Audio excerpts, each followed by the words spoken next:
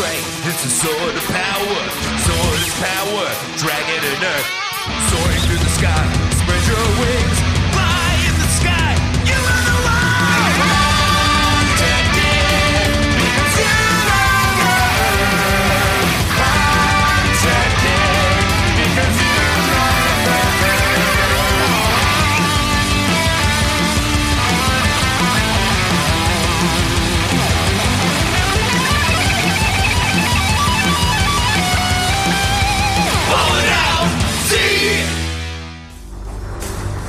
Last time on Ballin' Out Super, many bright young minds were considering joining the armed forces, with up to $50,000 towards your college education or up to $65,000 off your student debt. There's never been a better time to join.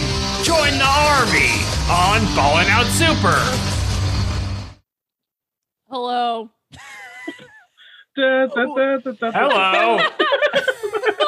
Welcome back to another episode of Ballin' Out Super. Super duper. It's Sunday as fuck, and I'm your host, America's sweetheart, Katie Rosalie. I'm with me, as always, my faithful friend, Alex Patak. 10 Hut. Hut. And longtime homie and Sunday warrior himself. We support the troops and support Lawson Leon. Give your seat up for him on the bus. Give your seat up.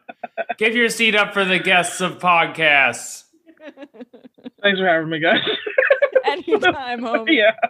I'm in a mood. Let's go. Word. It's Sunday. Let's fucking do this. Thank you for clearing your Sunday schedule. So we were a weekday podcast for a good, heavy period of time. And I have found that many of our regulars do not want to show up on Sunday. They are not recording specifically then. Word. I just, I have a full day job now, and I'm exhausted when I get home. And then I'm filming that 2 minutes thing for Giant Bomb, which being on camera really is an emotional. It adds 10 pounds for one. You're joking, but it's not great for my self-esteem nor surviving the onslaught of crazy people on the internet. So Katie, I just was like, Ballin' Out Super is the funnest thing. It's great. I get to hang out with my homies. And I was like, why not push it to the weekend so I can enjoy it instead of being fully cranky? And instead, go back to being fully hungover. Yes. Mm-hmm. Oh, absolutely. Lawson, how do you feel? How do you feel about Ballin' Out Super on Sundays? Listen. I'll be honest with you.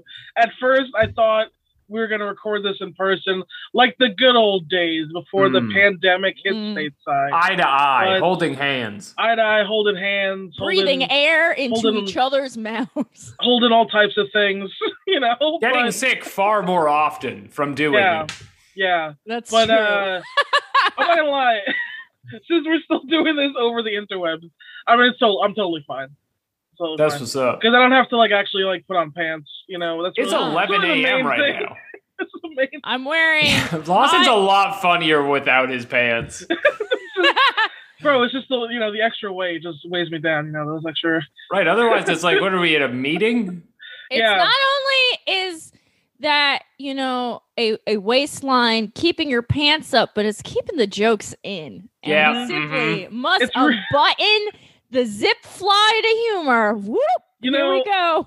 This is really hard for me to explain to comedy club owners why I would always come in.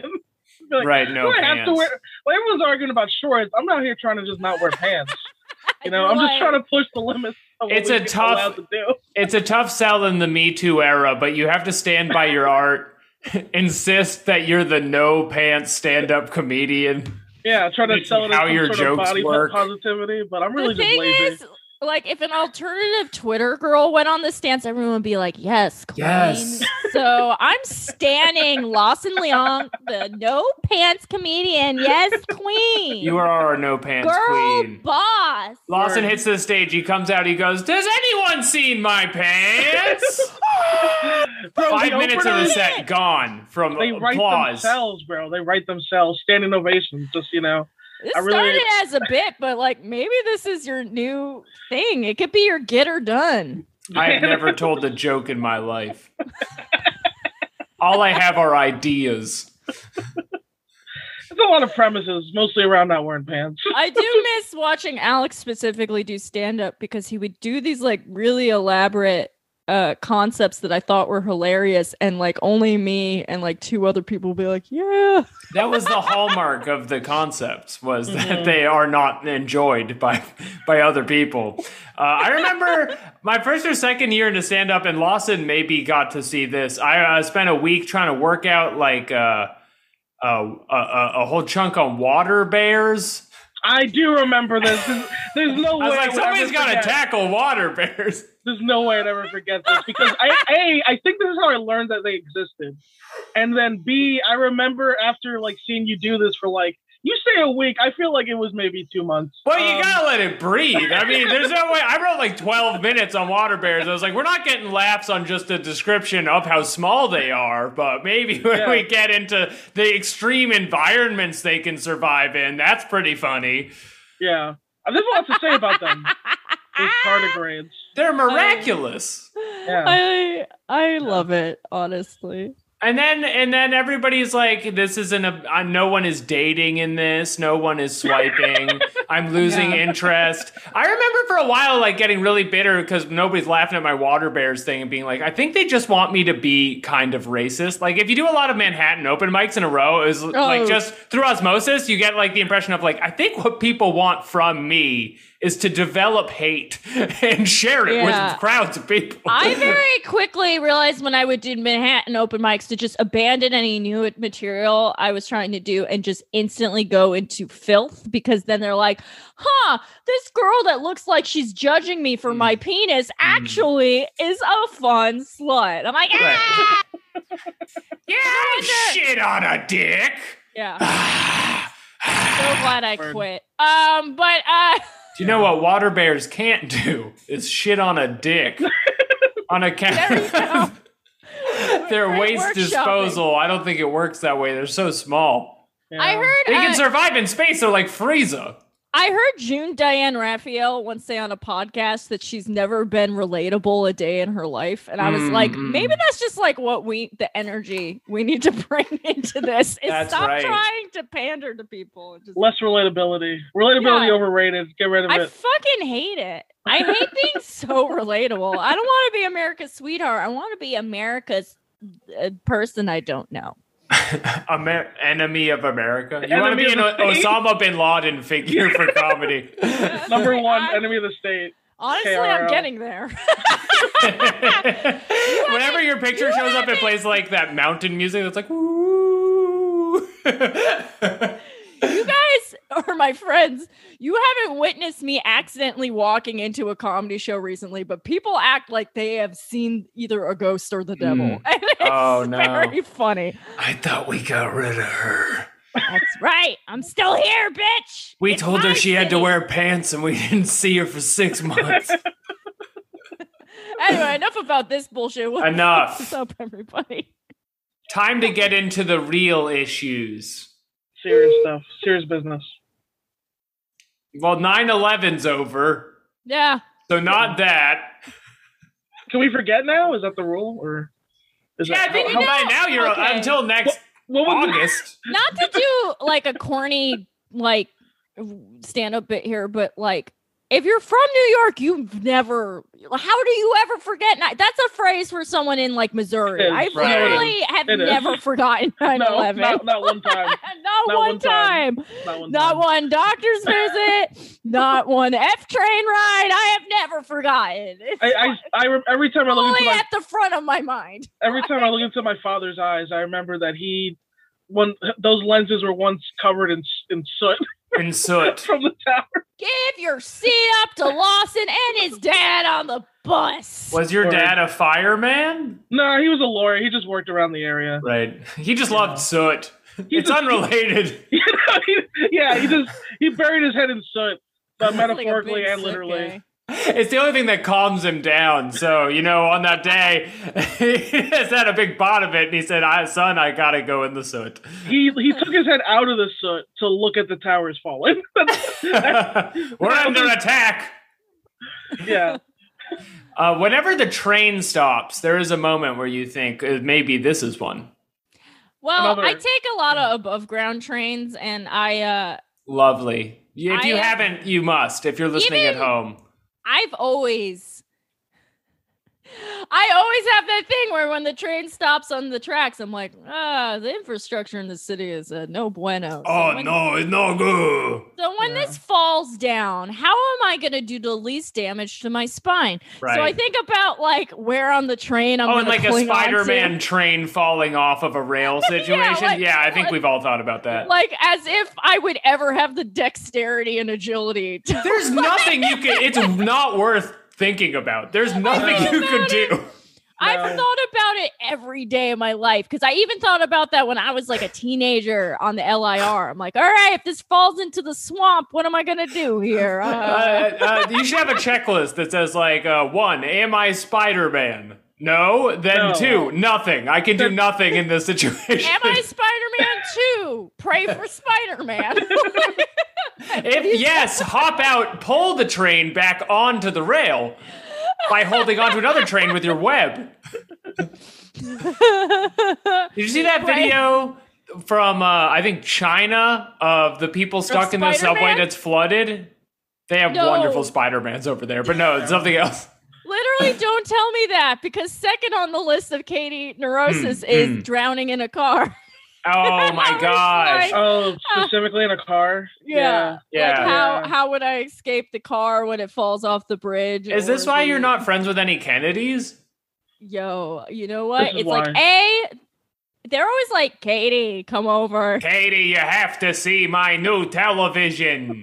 Come over and play. What do wasps do? Polo? Come over and play polo. We got a new croquet racket. I'm too scared that I'm going to drown in a car with you. We're doing papas at my house, Katie. Well, that does sound fun. All the queers are... This is the Kennedy who's worked his way into your circle of friends. Well, here's the thing. This is a complete non sequitur, but I think it's salient. It's important. It's really not, though. Like last week when everyone was freaking out that John Mulaney has done drugs, and I was like, have you ever met a wasp? Those people are pilled up to their eyeballs. They got the good stuff. Every like rich Protestant white lady I've ever met is on like close to everything. I do have to say, I'm pretty sure John Mulaney is very Catholic, but... Or whatever, you know what I mean. He is of a certain ilk. He's at the parties with these people. I mean, if you're on Saturday Night Live, they make you swear allegiance to Martin Luther. Yeah, that's true. That's one of the first things they get out of the way. They convert you and then they hand you a snuff box. Now, Colin Jost, that guy, for sure refuses the will of the Pope. I'm looking this up. He's married to Scarlett Johansson, so they are in the process of breeding the master race, but like... Good luck to them and their endeavors. So beautiful. Lawson, I changed my microphone. When you saw Colin Jost's face, did you feel like you wanted to choke him out because of his smug douchery? I'm not a choker. I'm more just like Lawson has puncher. never thought that about a single human being. No, he's got a punch in the face. I trust Lawson to tell it like it is, unlike you, Alex, who's always trying to play both sides. Okay, listen, I think he looks good. No, listen. I'm not saying that I would ever punch somebody in the face, but if I were going to, that person might look a lot like Colin Jost, is all I'm saying. If you build, like as JBL used to say, if you build a punchable face from the ground up, if you build it from the like ground Colin up. Jost. The thing is, it's not even him specifically. He has a phenomenon I refer to as Anglo face that is shared among very slave-owning people throughout the world. That's what it is, yeah. I know some very nice people with that face, but it is like, I can see your land from looking at you. Your great-grandfather had some stuff. Yeah. Because it's similar to like European like inbreeding. You know what it is? Like these people stayed in the same circles until their cheekbones like shot up like that. Mm-hmm. You can see it. You can basically see it in their DNA on their face. Yeah. He attended Harvard University. I knew that. Are you looking up college? What are you looking up right now? I'm trying to see if he's Catholic. He is also Roman Catholic. I cannot catch a goddamn break today. Yeah. So what else? He has not shunned the Pope, as it were. This is our new segment, Who's Catholic? On Ballin' Out Super. Catholic or not Catholic? Michael Che. We're going to look. Oh, God. It's possible. I finally got my dad to stop talking to me about Michael Che, so at least that's some progress. I'm looking to fill that void. Wait, was this a thing, Katie? Was this like a saga you went through? Oh, yeah. My dad was obsessed with Michael Che, and he kept trying to talk to me about him. I'm like, dude, he's harassing, like, literal friends of mine. Like, not, like, nameless women, like, literal people I know. Like, please don't talk to me about Michael Che. He's like, oh, he's so funny. Did you see this thing on his Instagram? I'm like, yeah.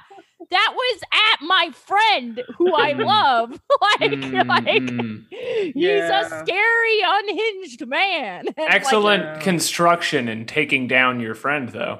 Well, not just, it wasn't always her. It was a lot of people. But I was like, after like 3 years of this conversation, he finally got the picture, I guess. Yeah. Scarlett Johansson does not have her religion listed on her Wikipedia. Smart well, girl. Because she sold her soul to the devil. It's because she needs to be able to play a lot of roles. She looks like the bride of Satan. She's fine. She's so beautiful. But the thing is that when you're Scarlett Johansson, they're going to cast you as a lot of Asian women. They're going to cast you as a lot of like. You got to be Asian. You have to be able to fill roles. The less information on your Wikipedia, the better. So there's a trans man. Yeah, maybe that's what's happening. It's not whitewashing. It's like this. She's like, you remember in Futurama where they had those blank robots that you could put into the floppy drive? It's exactly. Yeah. That is exactly what we're talking about. Whenever I look at Scarlett Johansson, I think of that exact thing. That's exactly. Yeah, you're like, look at this. Yeah. You're like, look at this beautiful mannequin. It doesn't say Michael Che's religion either. She could be literally anything, including an Asian woman. Well, here's there's I don't think it's Dua Lipa. Oh, the woman who played Chess Master to the Queen of Chess, the Queen of Queen's Gambit, the show. Yeah, Queen's Gambit. She played the Queen of the Gambit. She keeps getting listed as one of the first POC Oscar winners because she's from Argentina. And this is like a blank white woman, like a China doll. And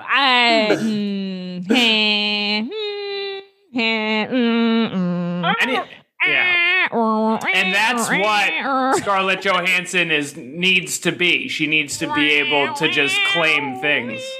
She needs to Cuomify herself. I love your song, Katie. There's problems, man. There's problems, man. There's fucking problems. There's problems out there. I really never thought about Argentinians either way. I realized. Argentina. I mean, and who am I to speak as a Yankee Devil? But Argentina is famously the racist Latin American country. It's like Spain, also. I guess. Yeah. It's like Spain, where there's like literal colorism and stuff. Spain people are definitely what white. I understand. Yeah, Argentinians are white. Fine. Yeah, they are. The world is full of so many Bostons. The world is a Boston. Now, Lawson, you were doing stand up for a while in New York before the rest of us hit this wonderful scene. Before the revolution. Have you had any personal experience with Michael Che? Are you close with him? No, I wouldn't say close. The one thing is that would upset me if I still cared, because I'm clearly over it, is that we both started the same year. Oh yeah, literally the same. That'll year. get you. I mean, I was like 19, so it's fine. You know what the thing is, though, is now that we're older, you can replace "we started the same year" just with "this person is 22," and the same rage can be there for you if you want it. Oh, yeah, Sure. I've been experiencing that more frequently recently. And it's not great, because I remember being younger and being like, why are older women so mean? Why are they so mean? And it's because you deserve it. And I'm like, no, Well, I actually genuinely don't feel anger towards them in the same sense. What I feel is like, I mean, there's two different things I'm talking about here. Yes, the success of a 22-year-old in general, you're just like, well, must be nice not to have student debt. I have the millennial curse and you're free to fly. But with the millennial puzzle, I unlock student debt. Yeah, literally though. I'm going to have fun with the millennial puzzle every week until we stop doing Yu-Gi-Oh. I'm never gonna mispronounce it stop mispronouncing because it every time I say it wrong. But the other half of it is like I have the perspective now of being someone that was an optimistic early 20s person who threw myself into my projects and stuff, and I'm just kind of want to shake them sometimes and be like, just go have fun. Who gives a fuck? Zooey Deschanel is old now. What? Zooey Deschanel is old now. She's been old for a while, man. Yeah. But, she has the same haircut. It happens. She's living that same life. If you're like a hot 22-year-old, like, don't stand up. Like, why would you do that? Like, go be in a band or just like fuck people your own age or like just do drugs and die already. No, just do drugs. Like, I just like it's so objectively embarrassing and like uncool. Like, if you're hot and cool, just like continue being hot and cool. I just don't see why you need to like mix in all this like. Because Katie, I want to find out who I am. Right. I don't know who the fuck I am, and I'm not given any guidance. Only until you've done your 12 minutes on tardigrades across New York City for a few years do you realize, oh, I'm actually a hot 22-year-old. That's who I've been the whole time. Yeah, right? I mean, listen, I'm just saying you can be hot. You can be hot. It just makes me sad, like seeing young people repeat my same steps where I'm like, oh, you could just be having fun though. Why do you care? Like, I understand that. You don't have to be here grinding. Do we ever just, like enjoy your life? I understand what you mean. Do you ever think about what if Goku did stand up?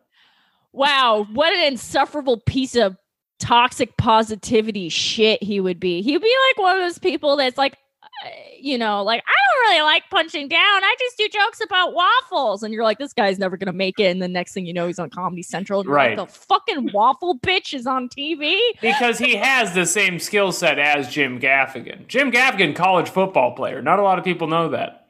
Yeah. He becomes Hope Punk. Oh, God. Barfrock City. I hate that shit. Well, I think Goku, okay. He's got a good attitude. He's networking well. People love him. He competes very hard. He's doing the writing every day. Here's the thing. Somehow relatable. He doesn't have that backstabby energy you need to do to make it past New Faces, because everyone that comes back from New Faces and doesn't have a career, it's because they're like, oh, I'm just likable and I'll get an agent. And it's like, nope, you have to still be a shit.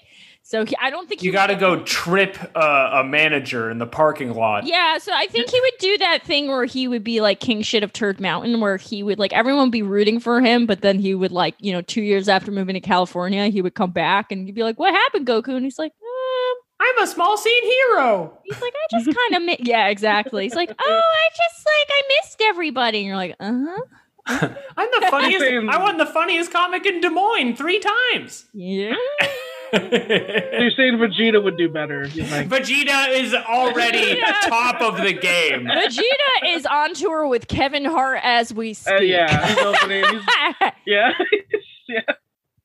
He puts up a post on Instagram that's like, 5 years ago I wrote a note that I'd have the hottest show in NYC, and today it's become true. Oh my God. No snowflakes, no holds bar, no cell phones allowed at Vegeta's house. Oh, he's at Legion of Skanks for sure. Words are my weapon. I'm a warrior poet, but with chuckles. That's what I'm a warrior poet, but with chuckles. Comedy. That's why I don't get people who see comedy as a battleground. I'm like, I just want to see someone fall down. Like, it's not that deep. We should move on now, but I do have to throw out, I don't know if we've discussed this before on the show. There was a show at the Creek like 5 years ago where as the idea of a comedy battleground, 2 comedians would do stand-up and then they'd have to fight. Like with boxing gloves, like physically fight. Oh yeah, I remember this. I remember that. I should have saved this for Benel, because Benel did it. Benel fought AJ, I think. Yeah. Who is our other friend and is like a very like nice fellow. And Benel has a darkness inside that came out. Oh boy, does it. How hurt did people get? Did you see this, Alice? I missed this. Were you there? Did you see what happened? I have only heard about it a lot afterwards, but apparently he like swamped AJ, and then AJ, like recently having been like beaten up on stage, had to do a set right after. Just like, man. The story that Benel told me was that he's like, man, I always knew I had anger in me, but I just didn't expect it to come out like that. And I'm like, fam, AJ's like your best friend. That's why he's the safest dude to let it all out on. I hate the Creek, but I think we should bring that back. No, Katie. That's not the moral of the story, Katie. That is the moral of the story. That's the only way I'm going back to stand up is if I can see people kill each other. The moral is love wins. Hashtag blue no matter who, which is very much the theme of this fucking Dragon Ball. Blue wave. But speaking of the blue wave, I'm waving towards the inbox because I'm wondering who's sponsoring this week's show. Thanks for asking, Katie. That is a good question. It is time for our advertising segment. For $20, we will read your advertisement on air, and it'll come out pretty good. So send us an email at ballingoutsuper@gmail.com. We'll give you all the details for that. What is your product? What is it called? And where to find it? What is it? Remember the 3 W's. What is it? Who are you? Where is it? Is this one of those things where you're telling the audience this because people have forgotten? Yeah, well, we had a few who like didn't tell us what their thing was called or something like that, but they just excitedly typed an email and like hit send before they even like clearly were too excited. Look, we know it is either a podcast or some form of pornography, and we are trying to share it with the world for you. Yeah, we want to. Hashtag why not both? So, Alex, what's on the docket today?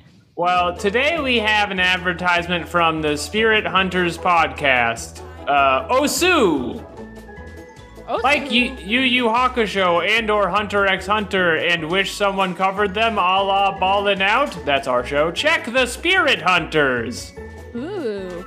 On an average episode, we recap and discuss the show with additional topics like the show's production history, voice actors, localizers, and animators' careers, non-canon movies and video games. So basically like Ballin' Out if we actually did any research. Right, if we covered any of the things we should talk about instead of just what if your train fell off the rails a la Spider-Man. And who is Catholic but hiding it? Actually, shout out to those guys because they had me on and we did Kung Pao Into the Fist, and I hadn't watched that movie in 15 years. It's great. So, it was awesome to rewatch it. It was so fun. You gotta see it. Other things, they'll also discuss the eldritch powers of Pootie Tang VHS and its ability to radicalize a suicide cult.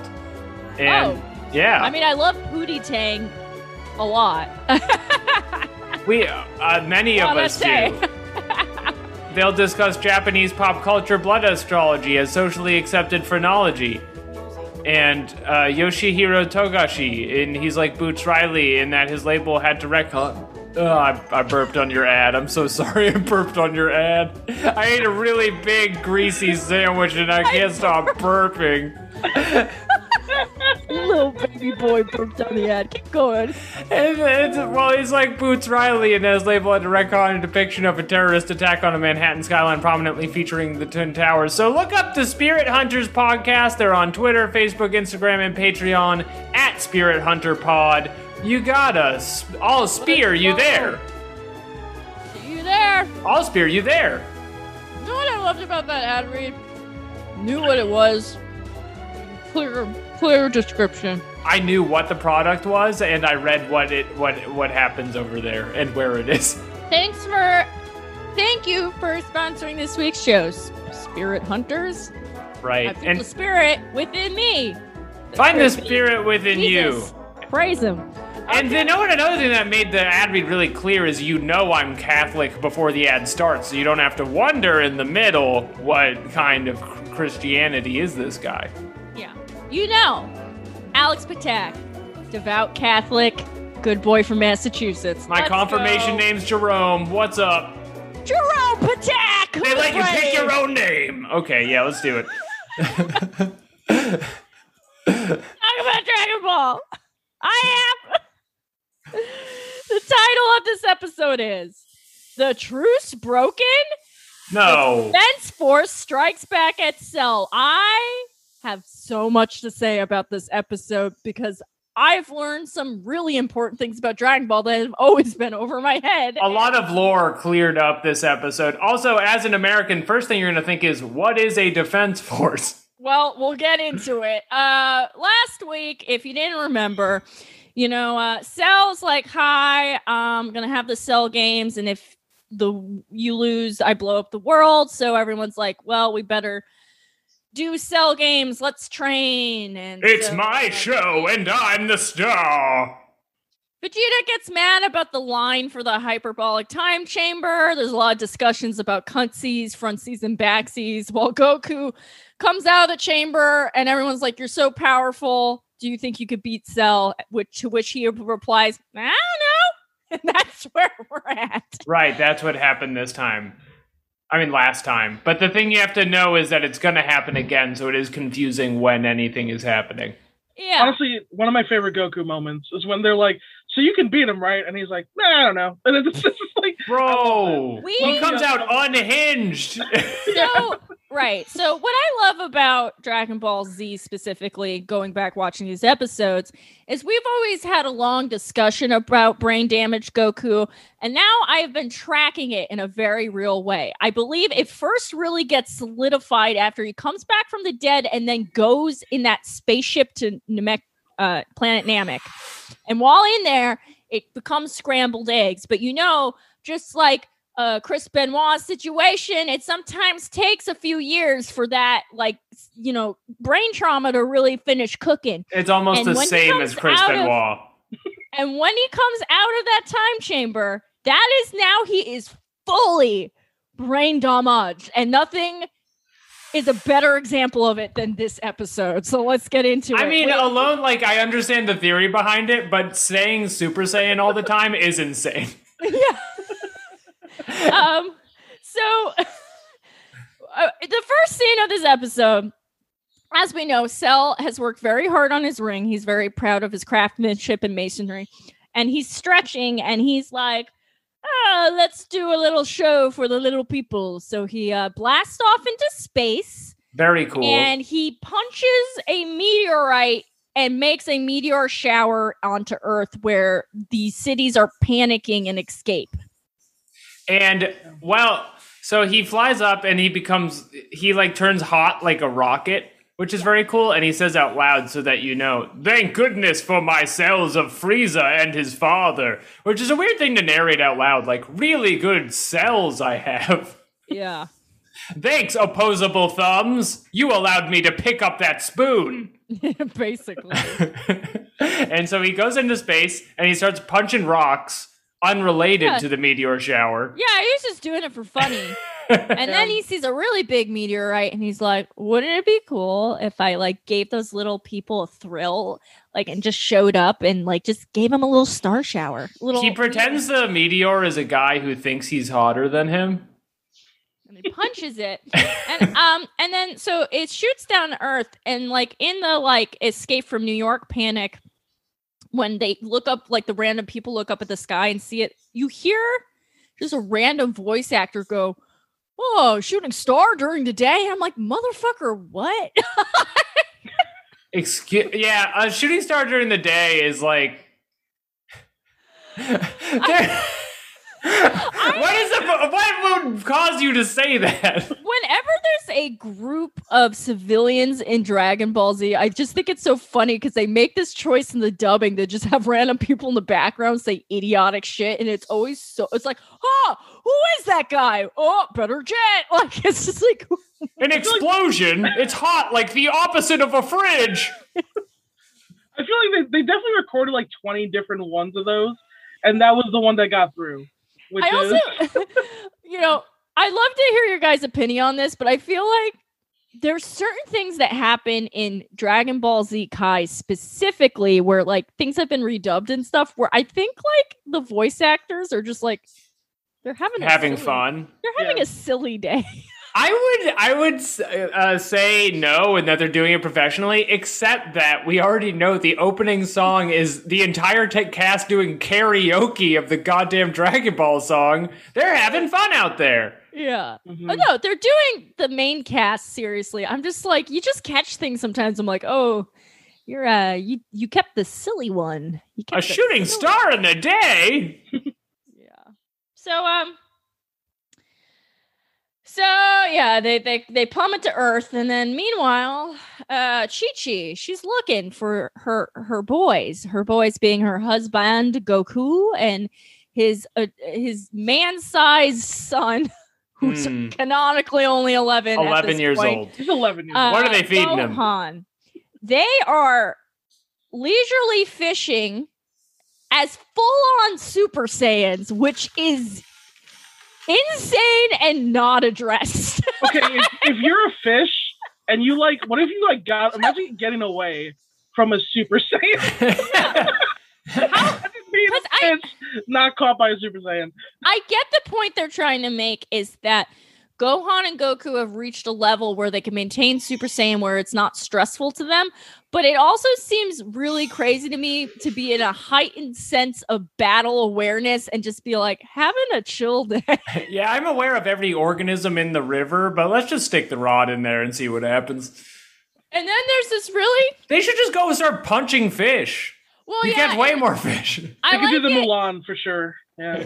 Yeah, or like I liked in the original series where he'd fish with his little monkey tail. Like, yes, now that's comedy.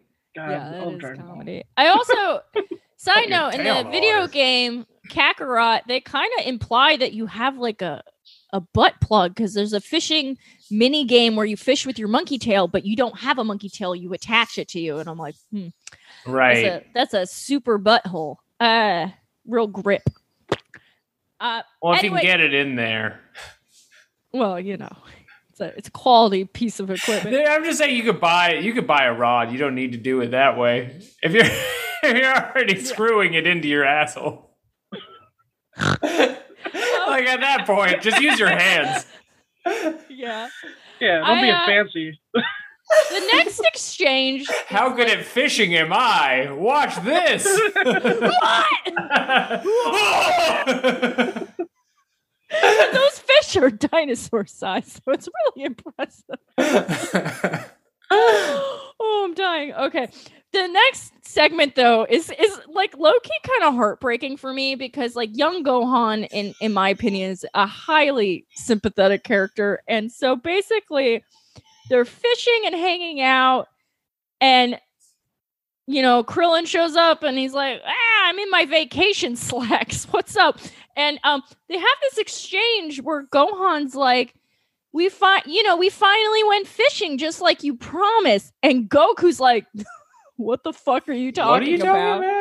And Krillin's I'm sorry, I don't remember anything I'd say when I talk to you. Yeah. And Krillin's like, yeah, you remember when you like flew off to fight the Saiyans and the animation was still cute and like we thought you were gonna die and you promised your literal baby son that you're gonna go fishing with him and then you disappeared for years? Right, and Goku says no, and then Krillin has the goddamn receipts and plays that shit on VHS for everyone to see. He's like, I filmed it. And then they show us a flashback that's essentially like, you'll fish with me, right? Yeah, I will.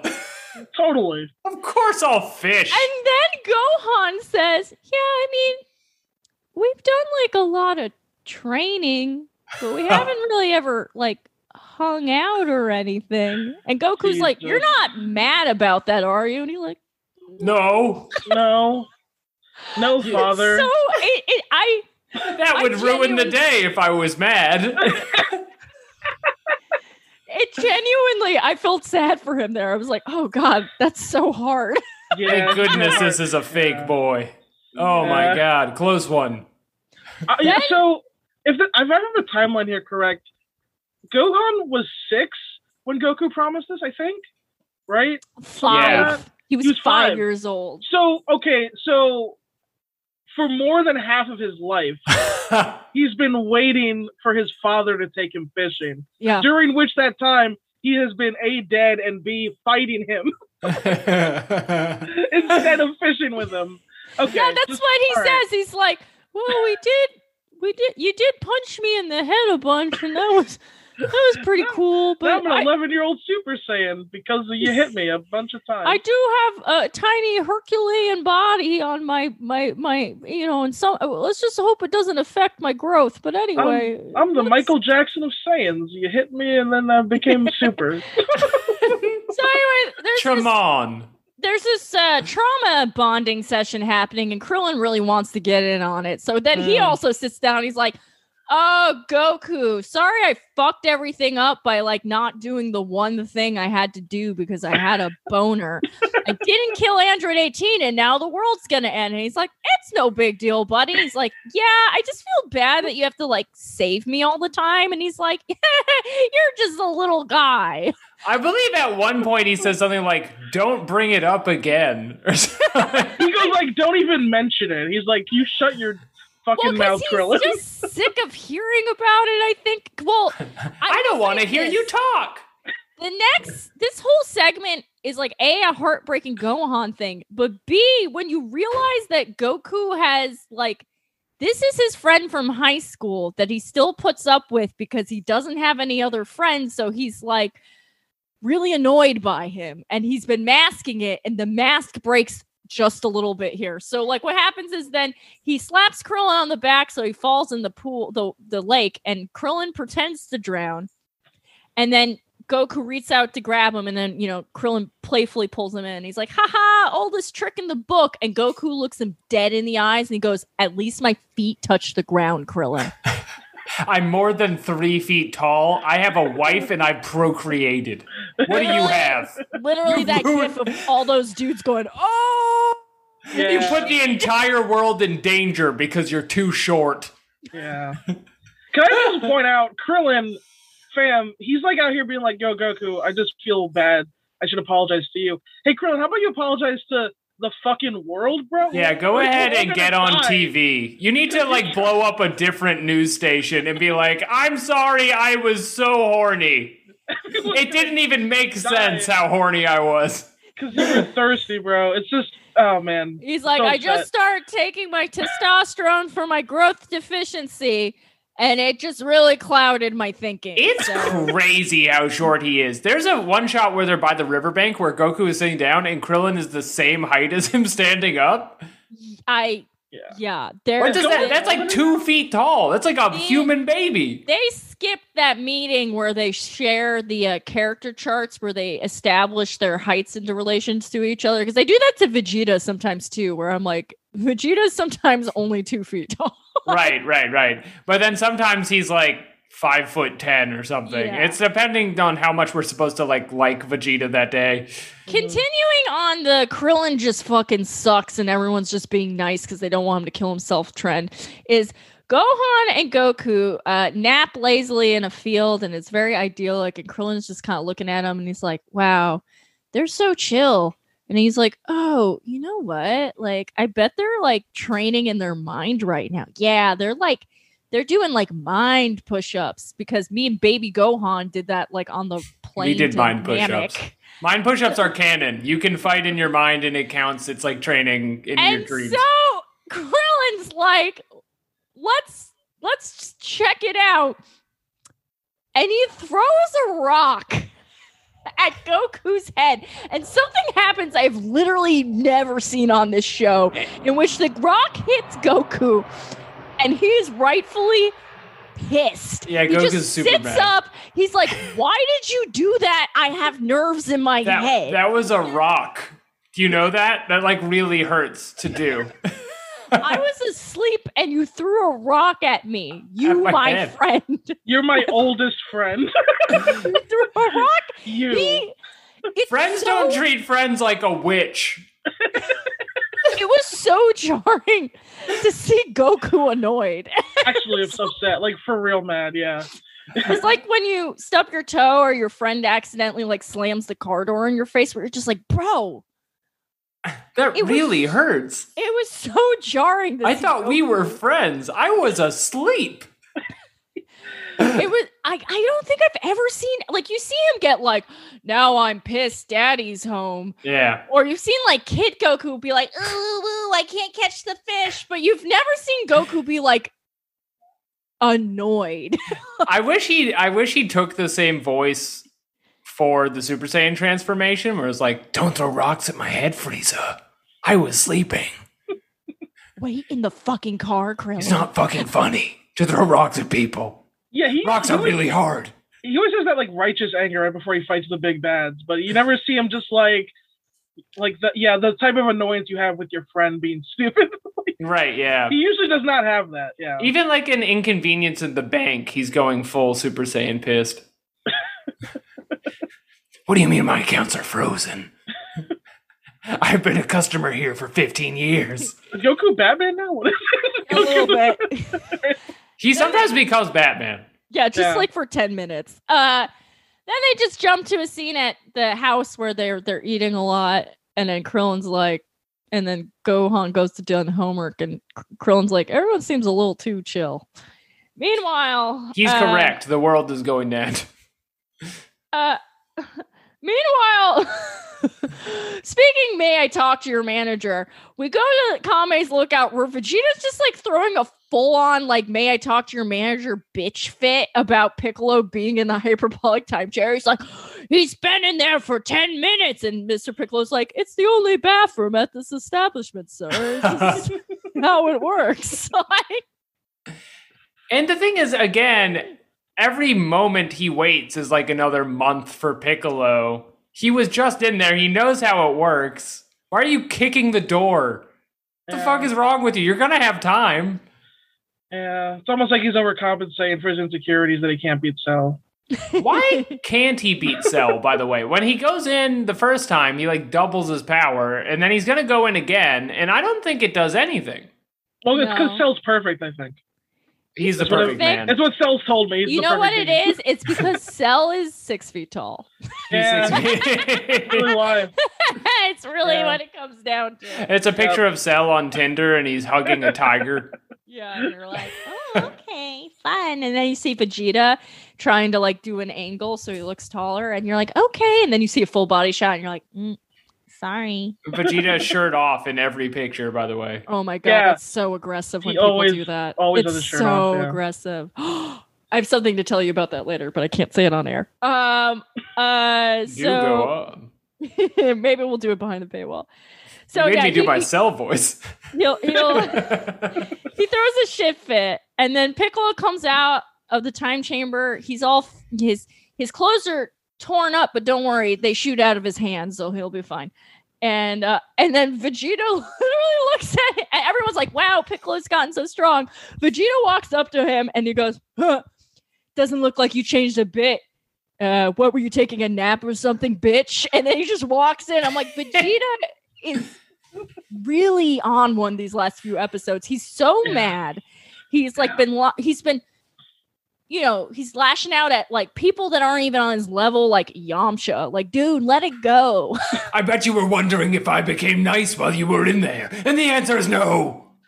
Yeah, whenever Vegeta gets washed, he loves to punch down. It's like his favorite thing to do after he's which is again why he is an industry darling. Yeah, and it's funny because part of me relates to Vegeta because like that's how I would be if I didn't like go to therapy and like learned how to like suss out my emotions appropriately. I would just be like, yeah, well, fuck you then all the time. Like what are those? You're 22? Well, not forever, bitch. Meanwhile, Bulma's working on Android 16 while she listens to Dog President, but I have to make a note here. Okay. Because this scene's not that important. You know, she's like, oh, he's stronger than 17, 18. He has extra parts. So this is how we're going to justify making him good.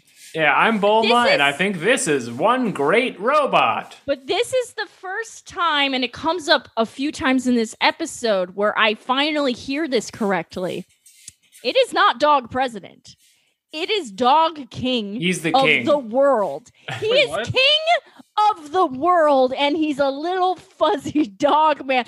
The world of Dragon Ball, the Earth, is a one-world monarchy government. That is insane. You're telling me that dog wasn't elected to office? No. I am outraged.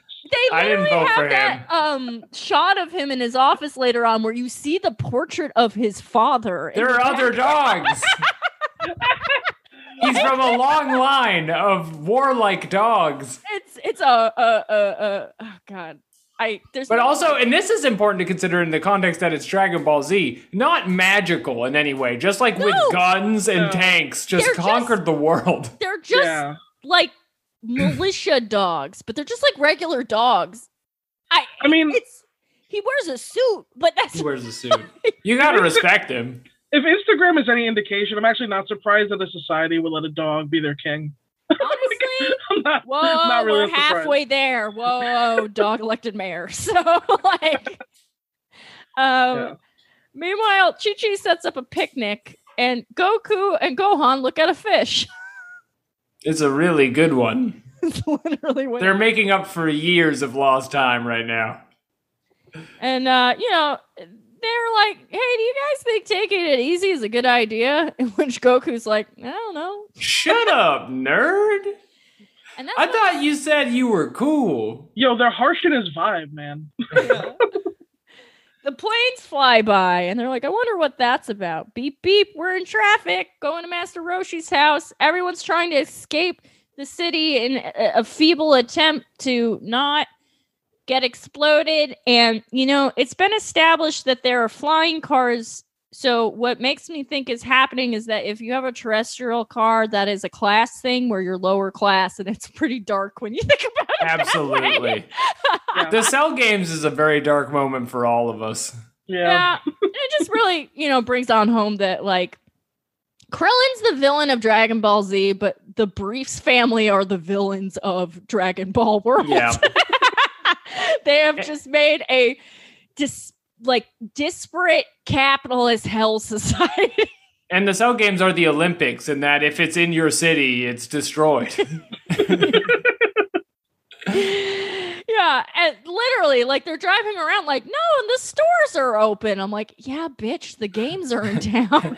Everyone got COVID. The Cell games are happening. And then on the radio, Dog King goes on there and he's like, all right, the Royal Guard is going to attack Cell. And what you gotta understand is in the original Dragon Ball, there's like guns and cars and stuff, but we have not seen this like in the context of Dragon Ball Z in years. And suddenly we're watching a montage. On account of the fact that they are very clear that guns will never, listen to me, read my lips, they will never hurt somebody in Dragon Ball Z. No one can get killed by guns. That would ruin everything if that happened. You tell me Farmer with a shotgun is not gonna like return and be like the actual hero? Shotgun, I forgot about him. He was a fucking joke. They put him in as a joke because no one can get shot by a gun. It's a real, like, we got this new military technology, let's trot it out situation. There's tanks. They have the Advance Wars kit. They have every gun in Advance Wars, all the, like, circular planes. Yeah, cutie, like, chubby tanks, like, psyched guys with, like, RoboCop helmets, like, dog dick missiles. We're going to war! We got our dog weenie missiles! There's, like, Geraldo's on a helicopter. Like, I've never seen anything like this. Our world government will definitely defeat this guy because we have the strongest army in the world. Hail, father! I'm Geraldo Rivera. Real quick, give it up for the troops. Yeah, it's very much like, oh, glorious leader. We're not starving. Could you imagine like being in that army? Like they're so psyched to be there. They're thrilled with the entire thing because you're reading the mission debrief and it's like, we're going to go take every gun in the world and shoot one guy. And they're like, oh, yeah. And they're like, go fucking nuts. Woo! There's no torture treaties in this one, bitch. It's one world government. We're gonna blow you up with a fucking tomahawk missile and a jet and they refer to it as the full royal fleet, and small arms fire is used. Yeah, there's like literally like people shooting Berettas or whatever. And meanwhile, Goku, Chi-Chi, Krillin, and Gohan are in their like Subaru, like, shit, they're gonna die. And there's a lot of like, it's kind of a long sequence where they're really out here thinking they're going to do something. And then, Cell's like, oh, please don't mess up my rink. I worked very hard of it. So I'm just going to go stand on this little plateau and let you guys tire yourselves out. Very sympathetic how much he loves the ring. Yeah, I get that. I relate to Cell here. It's hard. When you have a ring, you really got to protect that fucking thing, You spent an afternoon on the ring. Yeah. Styling is hard to do. You got to grout. You got. It looks really nice. It is a nice ring. It's from locally sourced marbles. Spires. It has spires. Yeah. It's my favorite stage in Budokai Tenkaichi 2. Right. Yeah. Hell yeah. It's like yes, the best one. Yeah. So he lets them. They just unload their artillery until what appears to be a 80-year-old man who's leading this troop tells them to cease fire, which, like, wow, Japan, that's a very optimistic look at There are 1,000 vehicles and infantry people in a circle around this mountain shooting everything they have, like full clips, like throwing the gun on the ground, taking other guns out. The guys just panting their machine guns, like, and they're like laughing to themselves. These are real sickos. And there's a guy with a walkie-talkie who's in charge of the whole thing. The walkie-talkie's not hooked up to anything. And he's just like, he's kind of yelling. Fire! And everyone's like, no. No, I have more. I have a gun that costs $5,000 every time I shoot it, and I will not stop until it is empty. And then they stop shooting, and there's these two like literal goons out of like a Die Hard movie. Like, oh yeah, you have enough of that tough guy of my bazooka, and then, of course, guess what, guys? Cell is totally fine. Yeah. Not only, so what pose were you expecting? Because I was looking for crossed arms, but no, it's one hand on hip. That's hip out.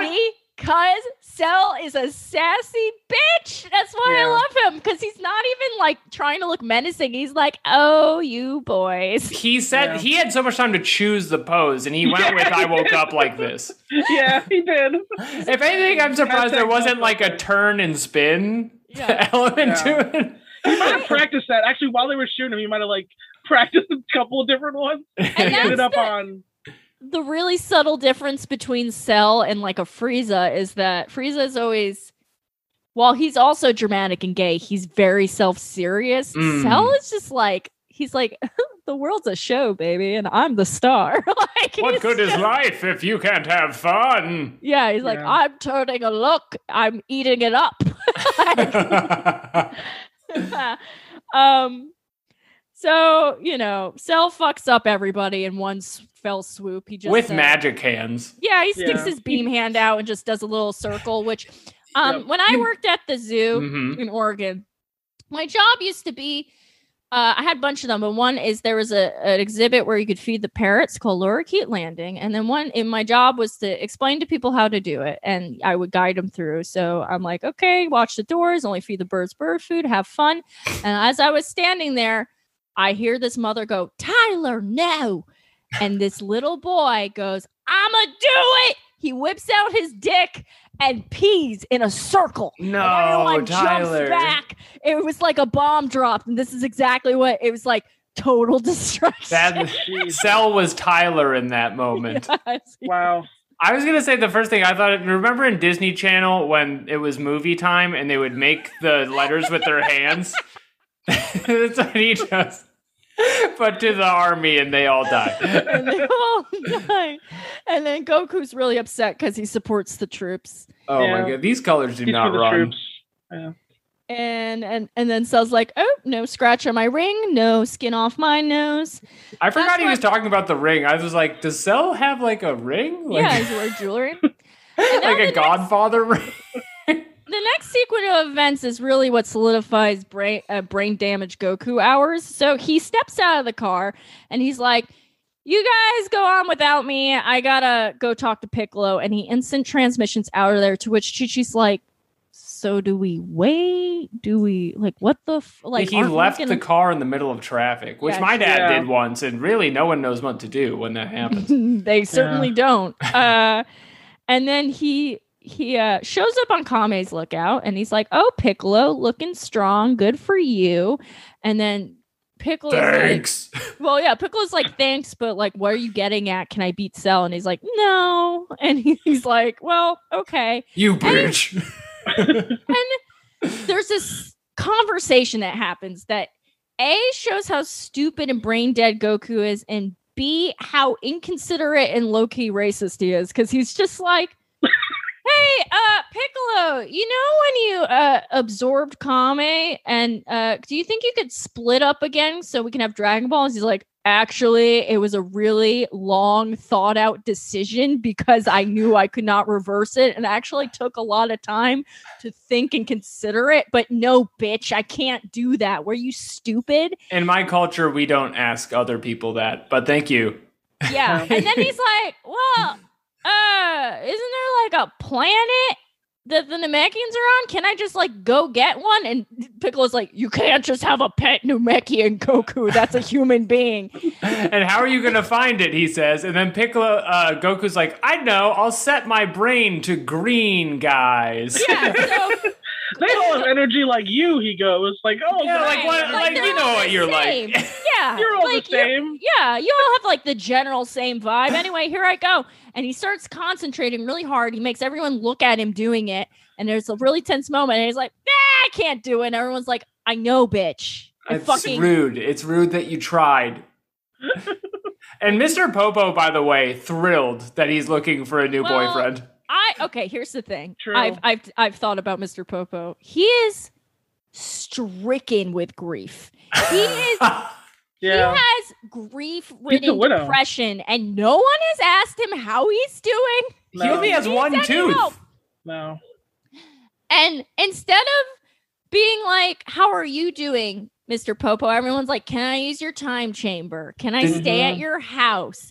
Can I trot Piccolo around reminding you about the death of your once lover? Like, right. It's just Did you fold my clothes, by the way? While I use your bathroom for the day?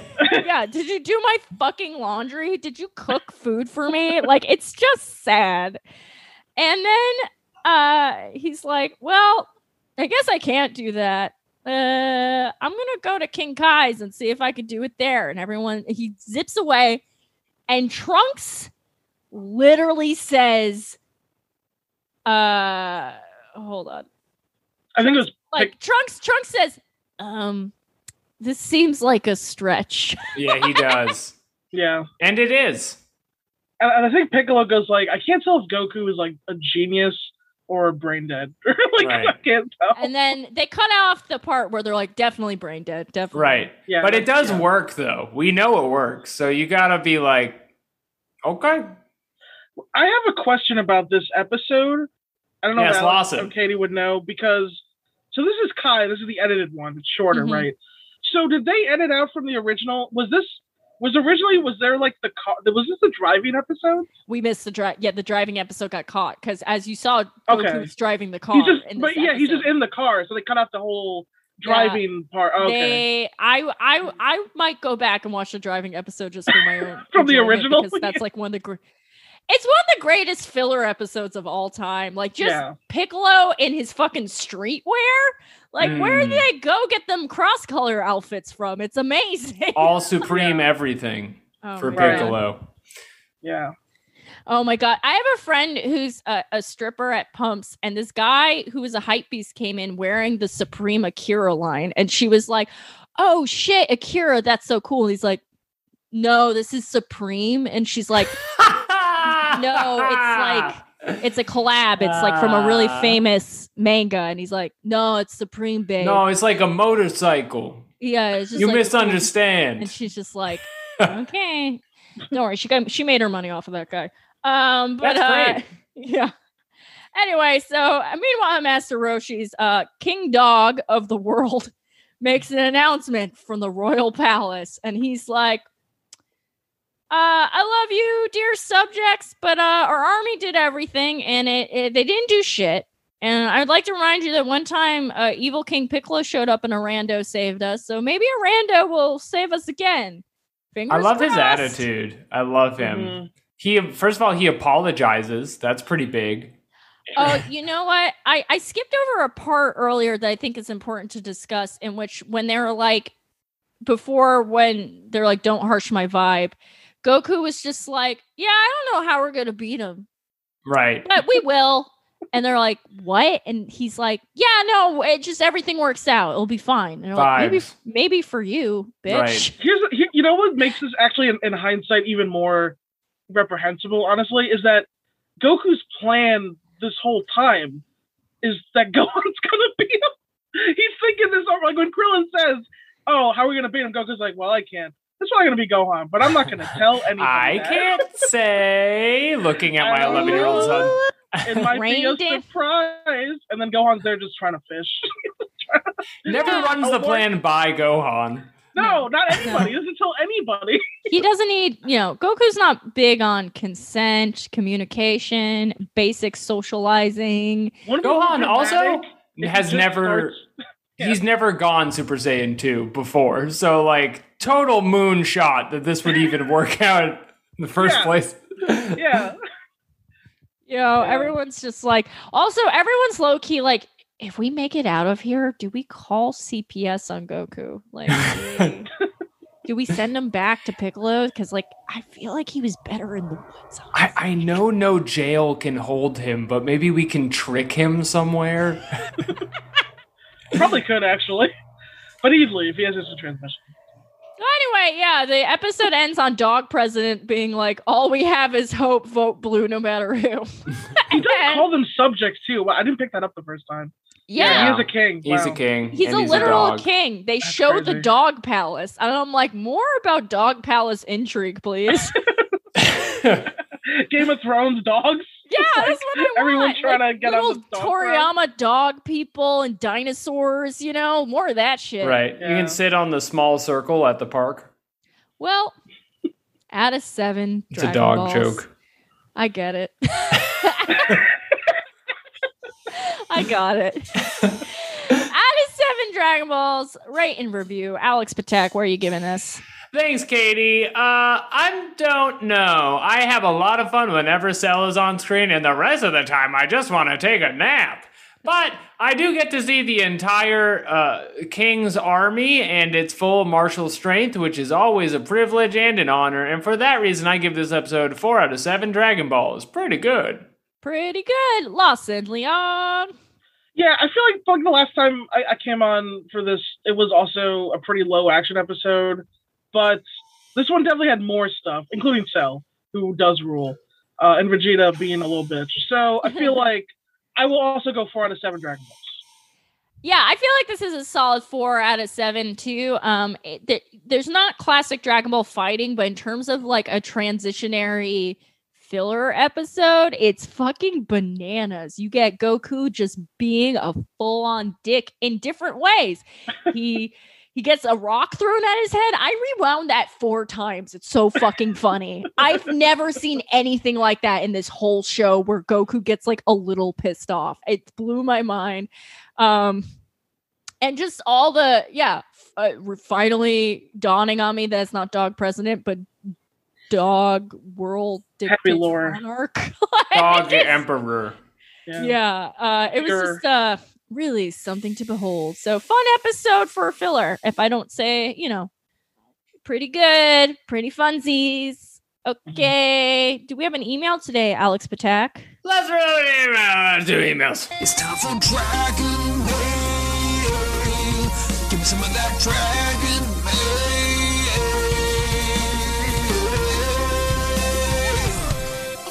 This week's email comes from Thottum from the Discord, entitled, I won't make fun of Alex this time, I promise. You better. Dear He's my friend. Thank you, Katie. That's my fucking friend. We're Lawson friends. will punch you in the face. We're going to sick our most unhinged friend after you, Lawson Leong, the Wolverine. Brooklyn Lion, yeah. Yeah, the email reads, Dear Ball, which is suspicious because that is what all the spam emails say, although we did tell everybody that, so maybe that's why.